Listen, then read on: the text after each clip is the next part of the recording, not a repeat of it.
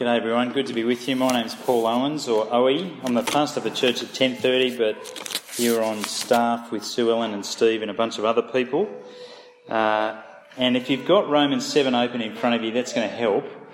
We're going to be looking at that, but also looking at a bit of Romans 6 and 8. So we are going to take quite a bit of time actually in the Bible tonight, so having it in front of you will be helpful.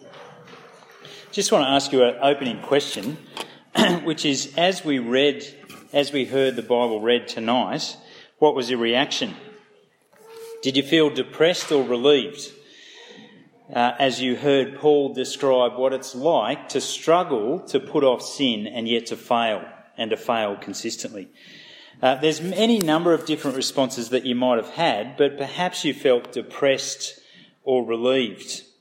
And if that was your struggle, I want you just to keep that in mind as we go through it, and we'll deal with that as we get through this passage. I should have said right at the start, we will have a bit of an opportunity for question time tonight, so if you've got questions, feel free to scribble something down, and we'll spend a little bit of time at the end of this dealing with those things. We're going to try and take a bit of a picture of Romans 7 and Romans 6 and 8, and so when you think about photography, you can kind of get your zoom lens on and get in as close as you can to take a picture in detail of what's in front of you, or you can take a wide-angle lens and try and get a big picture and a broad view of what it is that you're looking with, what it is you're dealing with. And as we look at this, we're going to try and do both. So we're first going to spend a bit of time looking at the detail of chapter 7, and then we're going to step back and try and capture chapter 6 and chapter 8 as well. So let's start in chapter 7 with the zoom lens on. And as we look at this is why you might be depressed or relieved in regard to this. When I say that, I should explain that as well. You might either be depressed and you think that Paul describes something that is your experience and you know what it is to know what you should be doing and yet to fail and to fall into sin. Or you may feel relieved in the sense that it's great that someone else has the same struggle you have. They might be the two responses that you'd head for. So here we are, chapter 7. Paul describes himself in this passage as a slave to sin. Verse 14. We know that the law is spiritual, but I'm unspiritual, sold as a slave to sin. Have a look with me down to verse 23. I see another law at work in me, waging war against the law of my mind and making me a prisoner of the law of sin at work within me. And then verse 25, a little further down. Halfway through that verse, so then, I myself in my mind am a slave to God's law, but in my sinful nature a slave to the law of sin. Just that language is a little bit depressing, isn't it? He is trapped in slavery to sin. Even though he knows the law is good and he tries to obey, he cannot do obedience. Because each time that he tries to do good, he fails. Have a look with me, verse 18. For I know that good itself does not dwell in me, that is in my sinful nature. For I have the desire to do what is good, but I cannot carry it out. For I do not do the good I want to do, but the evil I do not want to do, this I keep on doing. It is a depressing scene of a continual attempt to do what is right, to do obedience before God, and yet a continual failure to be able to do that. Why does he keep on failing? Well, he describes another law that's at work in him. There is another powerful law at work inside Paul. Have a look at verse 21. So I find this law at work. Here's the different law. I find this law at work. Although I want to do good, evil is right there with me. For in my inner being I delight in God's law, but I see another law at work in me, waging war against the law of my mind, and making me a prisoner of the law of sin at work within me. See, there's the force of sin, the force of his own sinful nature is at work in him, so that even though he desires to do what is right and good in obedience to the law, he continually fails to do that. And the end result of that? It's in verse 24. What a wretched man I am. Who will rescue me from this body that is subject to death? It would be an understandable response to feel down and saddened by this description that Paul is giving us. But this is our reality. We're dead in our sins. God's law is good and right and proper. That comes throughout this whole chapter. But we are sinful and subject to death because of sin. That's Paul's description throughout this. The end result of chapter 7 is that we are under the judgment of God and we are headed towards death. I'm not much of a dream analyser, but I'm going to try it right now. I think most of us have this dream. You have a dream where you're being chased by someone or attacked by someone. There's some threat to you, and you know that you need to seek outside assistance from whatever that threat is, from whatever that difficulty is. And so you know that you want to scream. You want to yell out to gather that attention to make sure that you can look after yourself. And yet when you go to scream, absolutely nothing comes out. You can't make a noise. Have you had that sort of a dream? It's a very common experience, apparently. You know what you need to do, but you just can't do it. And that's what Paul describes in chapter 7. Sin rules over us. So we know what we need to do, but we just can't do it. And as a result of that, Romans 7 is so clear. We are in grave danger. We are in serious trouble because of our sin. You may have seen this photo recently. It's the winner of this year's Nature Photograph of the Year. It's a Tibetan fox. You probably guessed that, the fox part of things. I didn't really know what the other animal was. It's a marmot.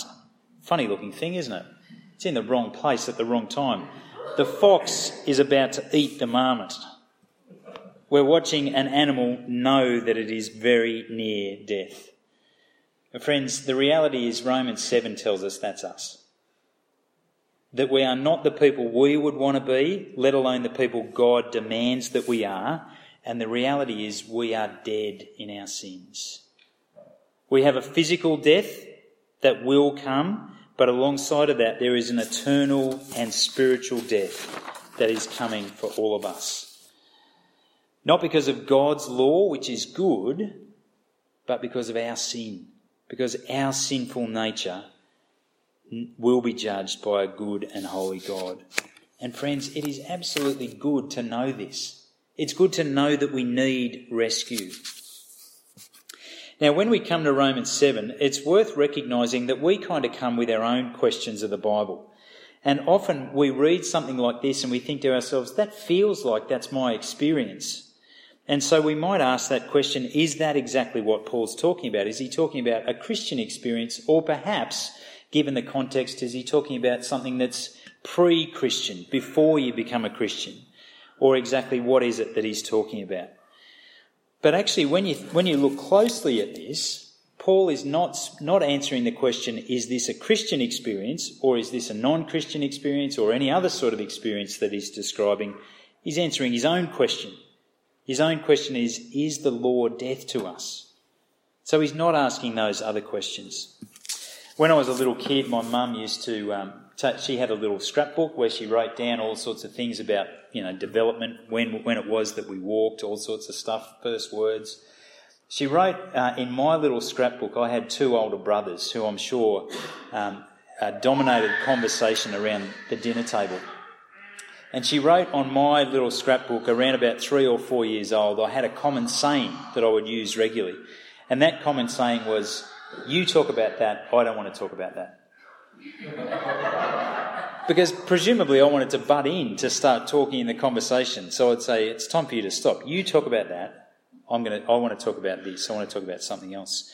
And I think that's what Paul is doing here. We think he's talking about describing a Christian experience, or perhaps a prior to becoming a Christian experience. But actually he tells us exactly what he's talking to.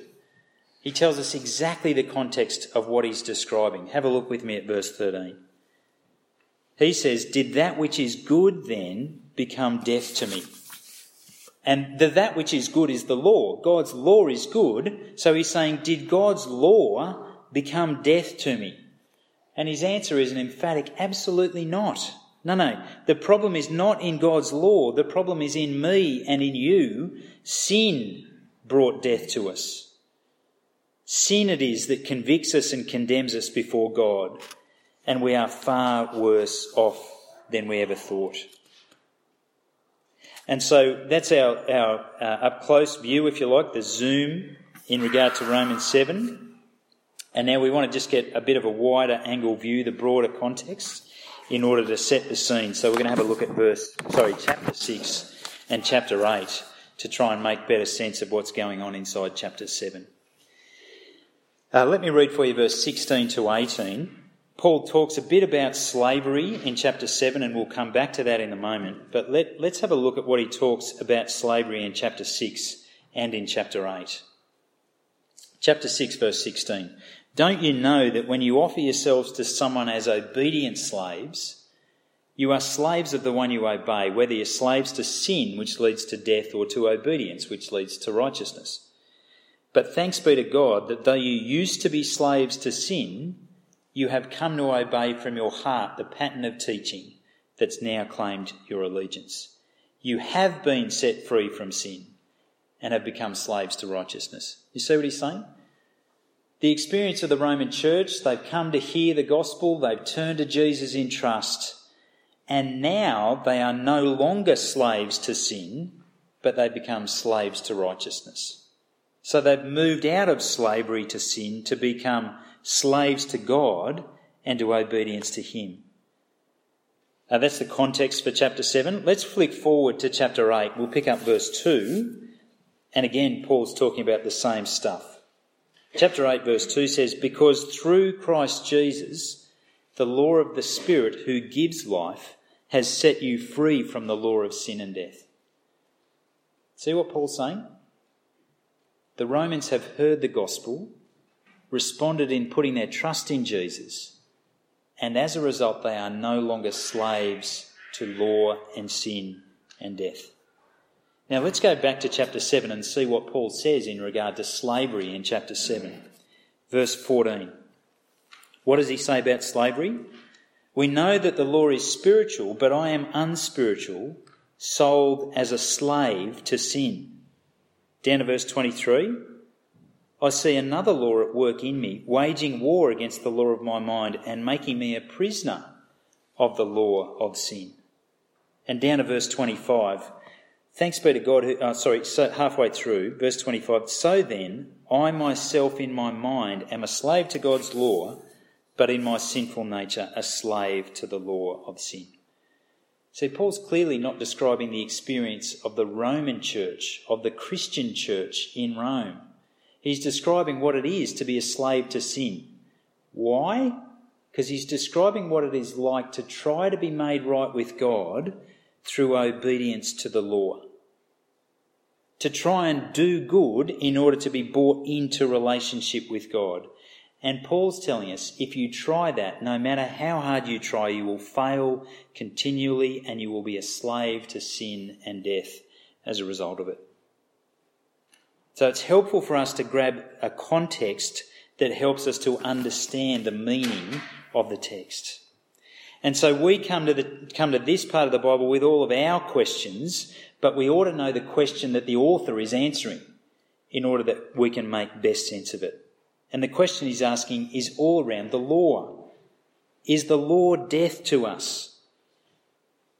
Is the law a bad thing that we ought to avoid? And his answer is no. God's law is good.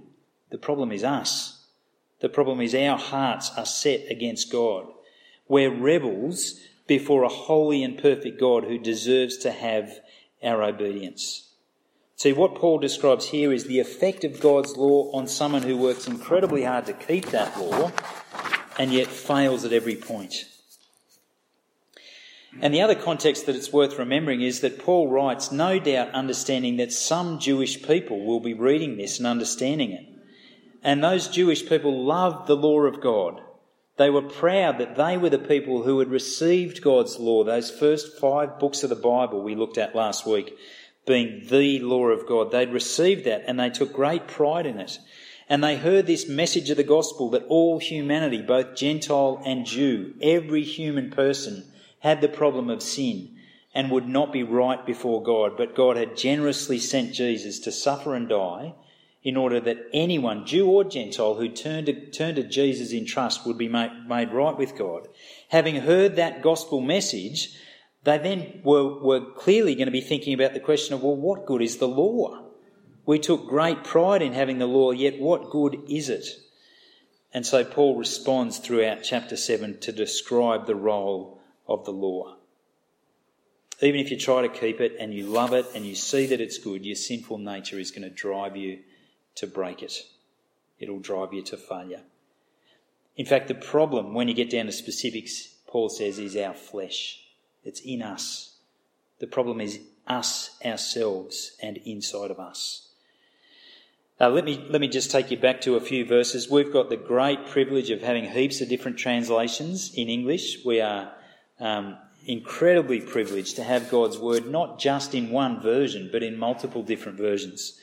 I'm preaching from the NIV, the New International Version. It's a great translation.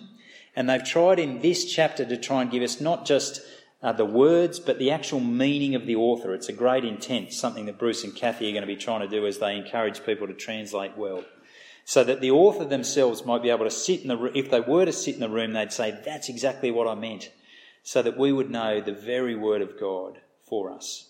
So they've done a great job with this. But what I want to do is just show you the literal translation, which I think will give us a better handle on what's going on here. And literally, Paul writes the word flesh repeatedly in these verses. So I'll just show you where they are, and then we'll pick up where flesh is in chapter 8 and try and make sense of it. Let's go back to verse 14.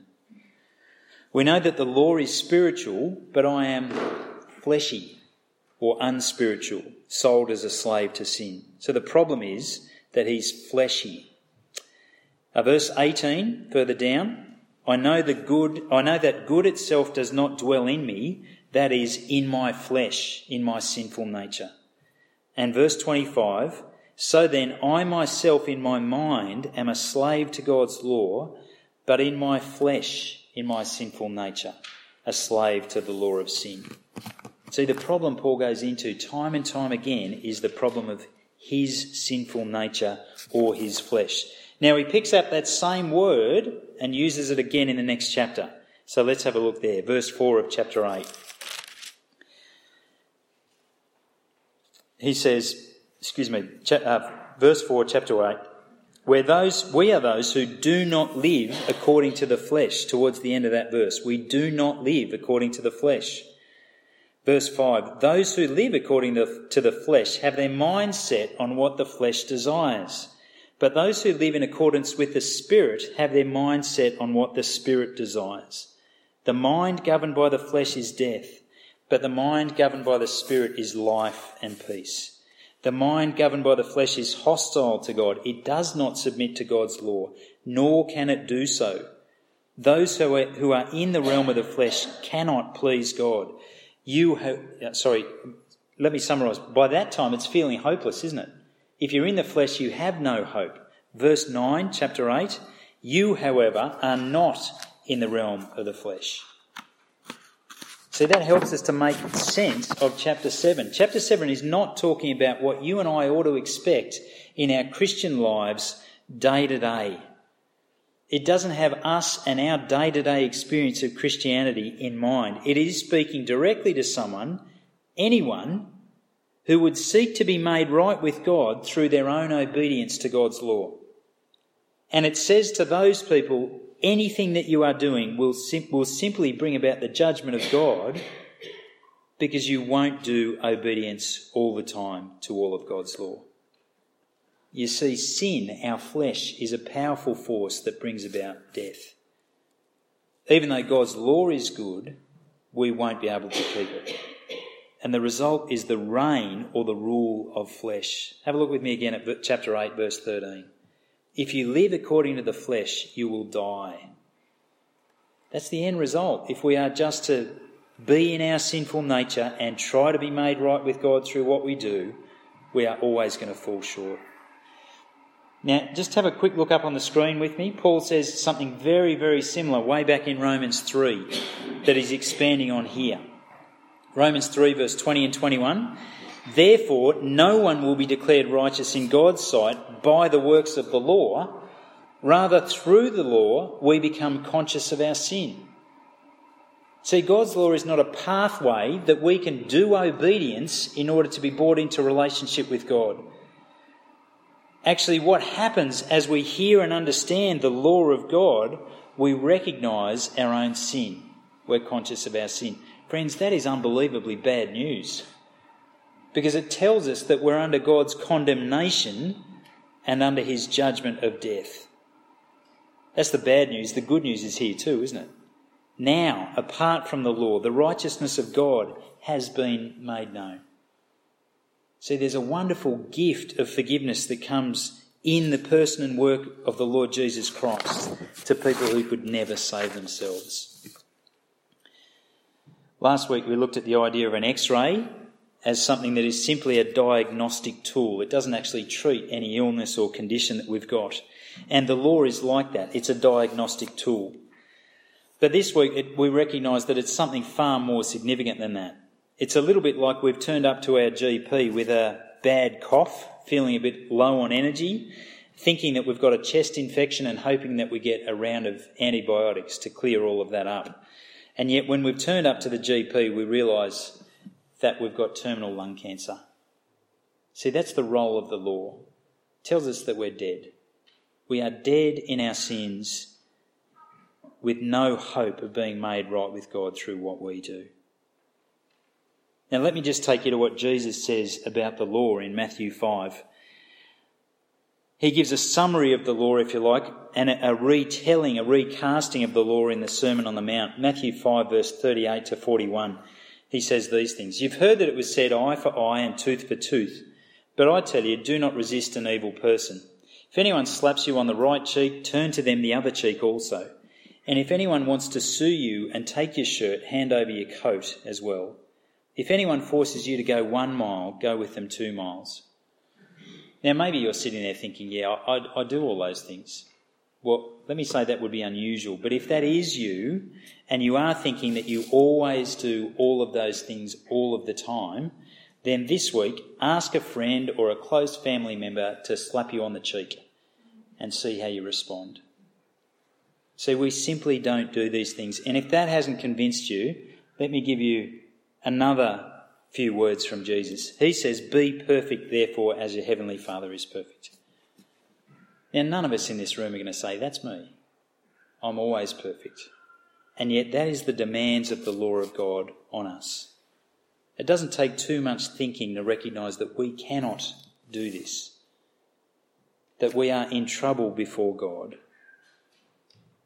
But praise God, he has done it in the person and work of the Lord Jesus. Now let me just stop for a quick word of caution. It's helpful to know what Romans 6 to 8 is not saying so that we don't fall into error in this. So there is a thrust, an argument that comes through these 3 chapters. It's not saying that the Christian person can live without sin. Romans 7 is not saying that. Romans 6 and 8 is not saying that we expect there will be no sin in the life of the Christian. No, Paul fully understands there will be the presence of sin. That's why he keeps giving instructions to put off sin. But what is being explained here is that the tyrannical power, the reign and the rule of sin will be broken in the life of the Christian, so that sin no longer reigns in the way it's described in chapter 7. It doesn't rule over you so that no matter what you do, you will continue to fail and continue to sin. No, that has been broken by the gospel, so that now you are enabled to live in obedience. That's coming in chapter 8. What Romans 7 does tell us is that we need a saviour. So were you depressed or relieved when you heard Romans 7? Were you depressed because you saw that someone else had a continuing failure to put off sin and you thought that might be your path? Or were you relieved that someone else had a struggle with sin and failed? So it perhaps freed you up to fail and continue to fail in regard to sin. Friends, neither of those places are where we should end in response to Romans 7. We should end where Paul tells us he ends. He shows us exactly where we should end. Have a look at verse 24 and 25. This is where we're supposed to be at the end of this. Chapter 7, verse 24. What a wretched man I am. Who will rescue me from this body that is subject to death? See, we are supposed to understand that the law of God is not a pathway to being made right with God. It is showing us just how broken we are and just how much we need a rescuer. We need a saviour. Friends, that is a great gift from God to us. To tell us that we are in grave danger. To tell us that we are wretched people who need rescue. But he doesn't end there. Verse 25. Thanks be to God who delivers me through Jesus Christ our Lord. Friends, Romans 7 tells us so clearly how there is only one way to be made right with God. That's through putting your trust in the Lord Jesus Christ. We need Jesus. He's our only hope. We cannot work our way to be okay with God through our own obedience to his law. We will always fail. So now, having been delivered, if you are here tonight and you've put your trust in Jesus, having been delivered from the judgment of God, we have life, and life to the full, with the Spirit of God living in us. But that's next week in Romans 8.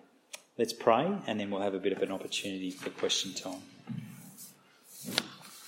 Our Lord God and Heavenly Father, we want to thank you for the message of the gospel. We want to thank you for this very big book that shows your grace and your mercy to us. But we want to thank you that it shows us our lostness, our sinfulness and our brokenness in ways that we may never ever have recognised without it being clearly shown to us. Help us to know our need for rescue. Help us to turn to Jesus, not just tonight, but for every week, every month, every year that you give us. Help us to be people who come back to the cross for forgiveness day by day. Amen.